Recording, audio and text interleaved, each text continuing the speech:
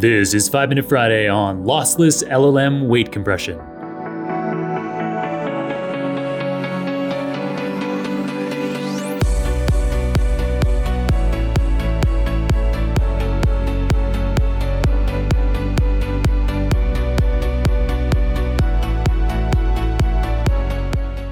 Many recent episodes have focused on open source large language models, LLMs, that you can download and fine-tune to particular use cases depending on your needs or your users' needs. I've particularly been highlighting LLMs with 7 billion up to 13 billion model parameters because this size of model can typically be run on a single consumer GPU, so it's relatively manageable and affordable both to train and to have in production. However, if you'd like to approach the capabilities of the top commercial LLMs like OpenAI's GPT-4 or Anthropic's Claude, and you want to be able to do this on a broad range of tasks, you may need a much bigger model. So wouldn't it be nice if you could compress the size of these much larger open source LLMs to be able to fit them on a single consumer GPU? Such compression would enable you to decrease training costs, to decrease model size for storage, to increase your inference speed, and in some cases, compression can even act as a regularizer, so it improves the model's generalizability to data it hasn't encountered before. All right, that all sounds great, right? But the problem is that historically, compressing our model leads to lower accuracy.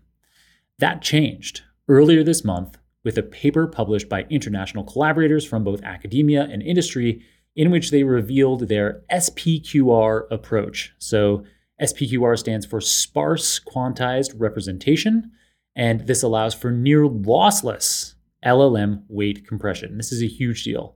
The authors demonstrate being able to run a 33 billion parameter LLM on a single 24 gigabyte GPU while simultaneously allowing a 15% speedup of inference and, critically, no reduction in model accuracy.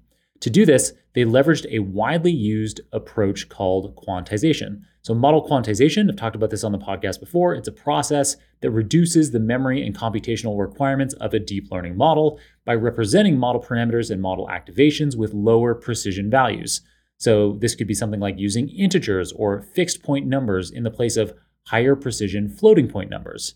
This quantization both reduces memory usage and speeds up computations. SPQR, this new method, is the first quantization method that can reach the compression ratios of other quantization methods. So this is like a 4 times compression. So getting a model down to a quarter of its size, that's a much, much smaller model. All of a sudden, that means that really big LLMs you can fit on a single GPU. And SPQR gets that kind of 4x compression while being near lossless. And so that means that your model accuracy is retained. And so to allow this to happen, there are 4 steps to this new SPQR algorithm. In the first step, they iterate through the layers of your deep learning model and quantize the weights by converting them to a lower bit representation. So that's just normal quantization. What's new is that in step 2, for each layer, they measure the inputs and the outputs of the quantized model and compare these outputs with the uncompressed model. In step 3, they identify the weights whose quantization results in an outsized impact on layer output behavior, and these weights, these particular weights that have the outsized impact, these are considered to be outliers. In the 4th and final step, most of the weights, typically greater than 99% of the weights, are converted to a low bit width representation. The outliers that were identified in the preceding step, these ones are the only ones that have an outsized impact, and they're extracted separately and left in their higher precision representation. The rationale behind this 4-step process is that in most cases, fewer than 1% of the outlier weights result in over 75% of the overall error that is introduced by quantization. So since these weights lead to high irreducible error, SPQR just keeps them intact. Since these outliers account for typically fewer than 1% of the parameters in the model, retaining them has a negligible impact on compression while simultaneously avoiding any noticeable reduction in the model's accuracy. Really cool.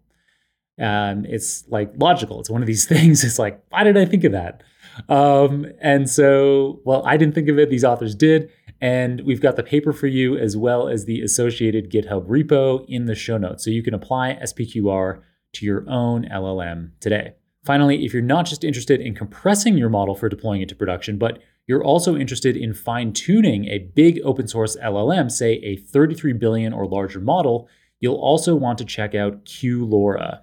So QLoRa builds on the parameter-efficient low-rank adaptation, LoRa, that I introduced back in episode number 674, but now it also incorporates quantization that we've been talking about in today's episode so that you can fine-tune open source 33 billion or even 65 billion parameter models on a single GPU, although admittedly a pretty darn big GPU. It's a 48 gigabyte GPU. But nevertheless, a single GPU, so relatively inexpensive, relatively straightforward MLOps for training. So the QLoRa authors made a big splash a few weeks ago when they claimed this enabled their Guanaco family of models to approach 99.3% of ChatGPT's performance on the Vicuña benchmarks that I covered back in episode number 672. The QLoRa approach is already integrated with Hugging Face's PEFT and Transformer libraries. We've got a link in the show notes to the GitHub repo for all the information, including access to their new Guanaco model family, which comes in 4 sizes, 7 billion, 13 billion, 33 billion, and 65 parameter versions. Note, however, that this Guanaco family of models were fine-tuned starting with Meta's Llama models. So as detailed back in episode number 670, they can't be used for commercial purposes, but you can now apply QLoRa to a commercial use model like DALL-E 2.0 and fine-tune it to whatever your desired use case is. All right, really cool. I hope you can build some amazing, powerful LLMs and have them be in production with your users in no time using the approaches like QLoRa and SPQR that I covered in today's episode. That's it for this week. Thanks to Sean Kosla on the data science team at my machine learning company Nebula for much of today's SPQR content, which I got from a recent edition of his Let's Talk Text newsletter. Until next time, my friend, keep on rocking it out there, and I'm looking forward to enjoying another round of the Super Data Science Podcast with you very soon.